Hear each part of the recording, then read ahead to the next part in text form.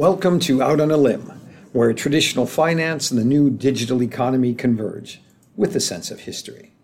My name is Tim Enneking, and this is episode 40, nice round number. Today is June 13th, 2023, and it is about 3 p.m. on the west coast of the U.S.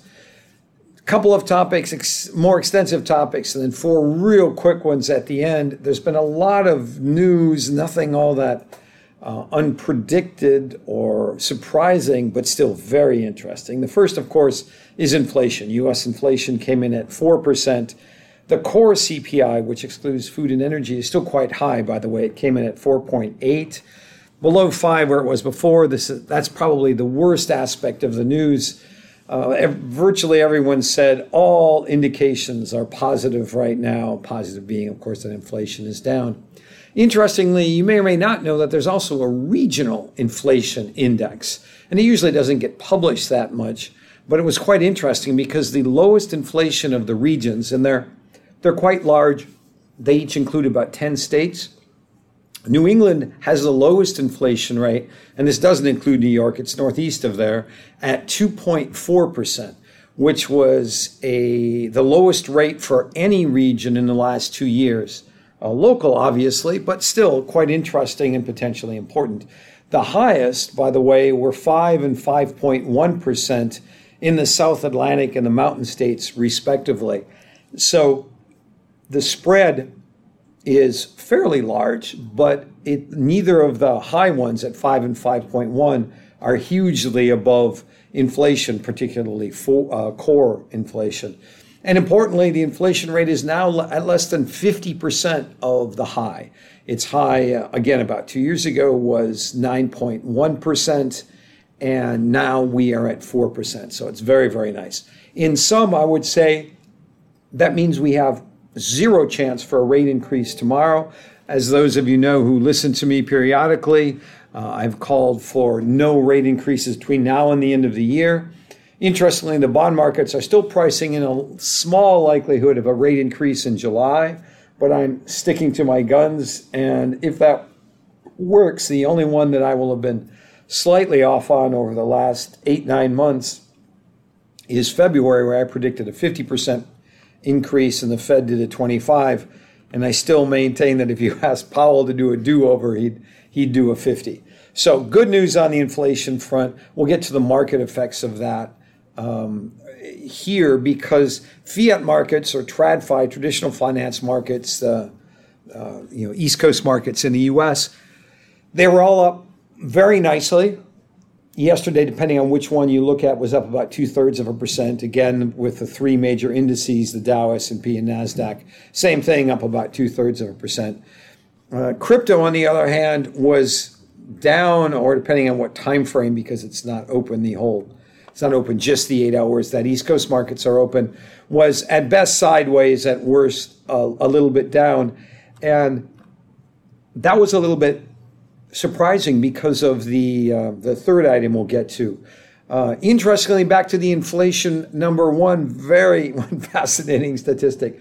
The price of eggs between April and May fell 14%. That was the biggest drop in eggs in 72 years. So now we can all go out and have omelets for breakfast again. Item number 2 is Congress. Fascinating what's going on, as it hasn't gotten a lot of attention because most political attention has been absorbed by Donald Trump. As I mentioned a bit last week, right-wing Republicans have been really blockading work in the House. And for a very simple mathematical reason, the Democrats don't have quite enough to have a majority. The non-far right-wing Republicans also don't have quite enough to form a majority. So the members of the Freedom Caucus, which is the most right-wing of the Republicans, they've effectively, by not voting to even approve rules votes, which are the rules to get bills to Congress, by blocking even those, they've stopped McCarthy, who's the Speaker of the House and the head of the Republican Party in the House, from even bringing bills to the vote. So last week, Congress quit on Tuesday, and McCarthy told everyone to go home. This week, the episode is continuing. And the Freedom Caucus apparently doesn't really care. Now, interestingly, the Freedom Caucus actually added 2 members because of these antics, which is a bit frightening. But the other thing that is looming, in addition to the debt crisis or after the debt crisis, is that in by October, the United States has to pass a budget. And if the Republicans continue to block progress in Congress, the United States, after facing the debt ceiling problem, will face a shutdown of the entire U.S. government because of lack of funding.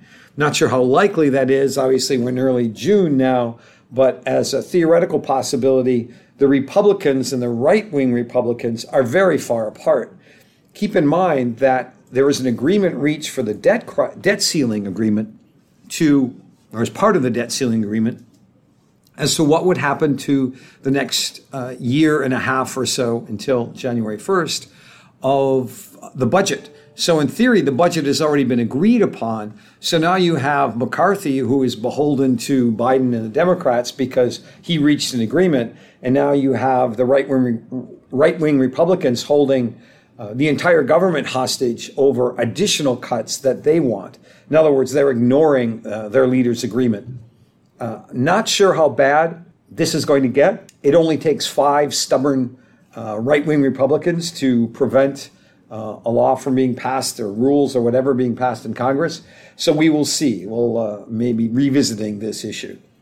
The third point is a crypto one. The documents from the SEC were released, the notes were released from a speech given in 2018 by the then head of enforcement, a gentleman by the name of Hillman.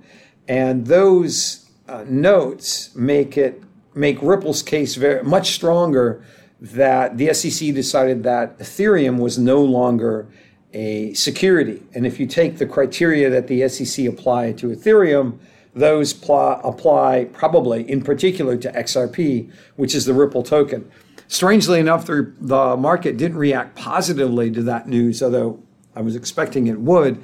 But the malaise and the concerns, the outright fear still floating around from the SEC cases against Coinbase and Binance are really causing everyone to retreat in the crypto space. The Ripple decision, by the way, will have at least significant effect, maybe major effects on Coinbase and Binance, because there hasn't been a lot of judicial rulings with respect to the security question, whether tokens are securities or not. The fourth item, the Great Resignation. You remember this was dubbed when so many people were quitting their jobs after COVID, and as COVID wound down, they continued to quit their jobs. Well, the Great Resignation as of today is statistically officially over. The quits rate, as it's called, somewhat euphemistically, is now essentially the same, 0.1% above the pre-COVID rate. So now we're getting back into more of a stable employment situation. That's probably a good thing, gives a little bit more stability to the economy, but it's for a slightly bad reason, and that is because people are more concerned about things like inflation. The final 2 items are very, very brief. They're not really financial in nature, but both of them could be, so I bring them up. The fifth is that Donald Trump was arraigned today, the first time in history that a U.S. president has been formally accused of a crime once he left office. Not a positive milestone at all in the history of the United States. So far, the actions taken with respect to him are reinforcing the concept that no one is above the law.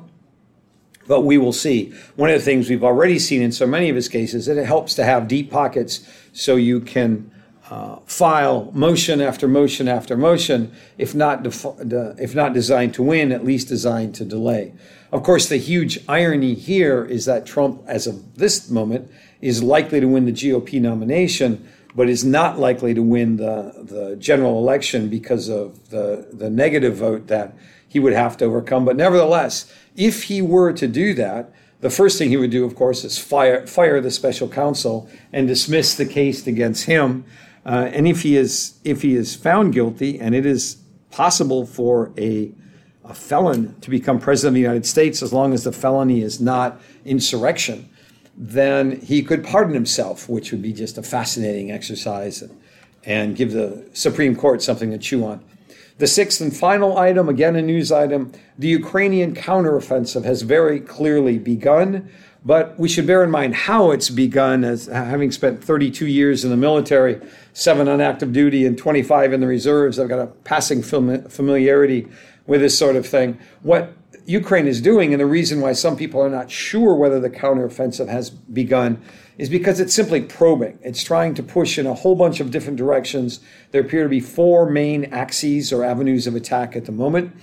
And once there is a breakthrough, then you can see the Ukrainians flooding that area with weapons and troops. Right now, it appears that most of its weapons and troops are still waiting in the rear areas for something to get shaken up. One interesting report I read was where, I believe it was in Russian, where the Ukrainians are actually pushing down both sides of a river valley. And that gives, of course, the Russians the high ground, but the Ukrainians have started taking some of that, and it may be that they'll use a riverbed and the banks as an avenue of attack, which, if they do, would actually be quite novel. Rivers are usually viewed as obstacles, not as ways to penetrate the enemy. And with that, that's episode number 40 of Out on a Limb. I hope you all have a great week.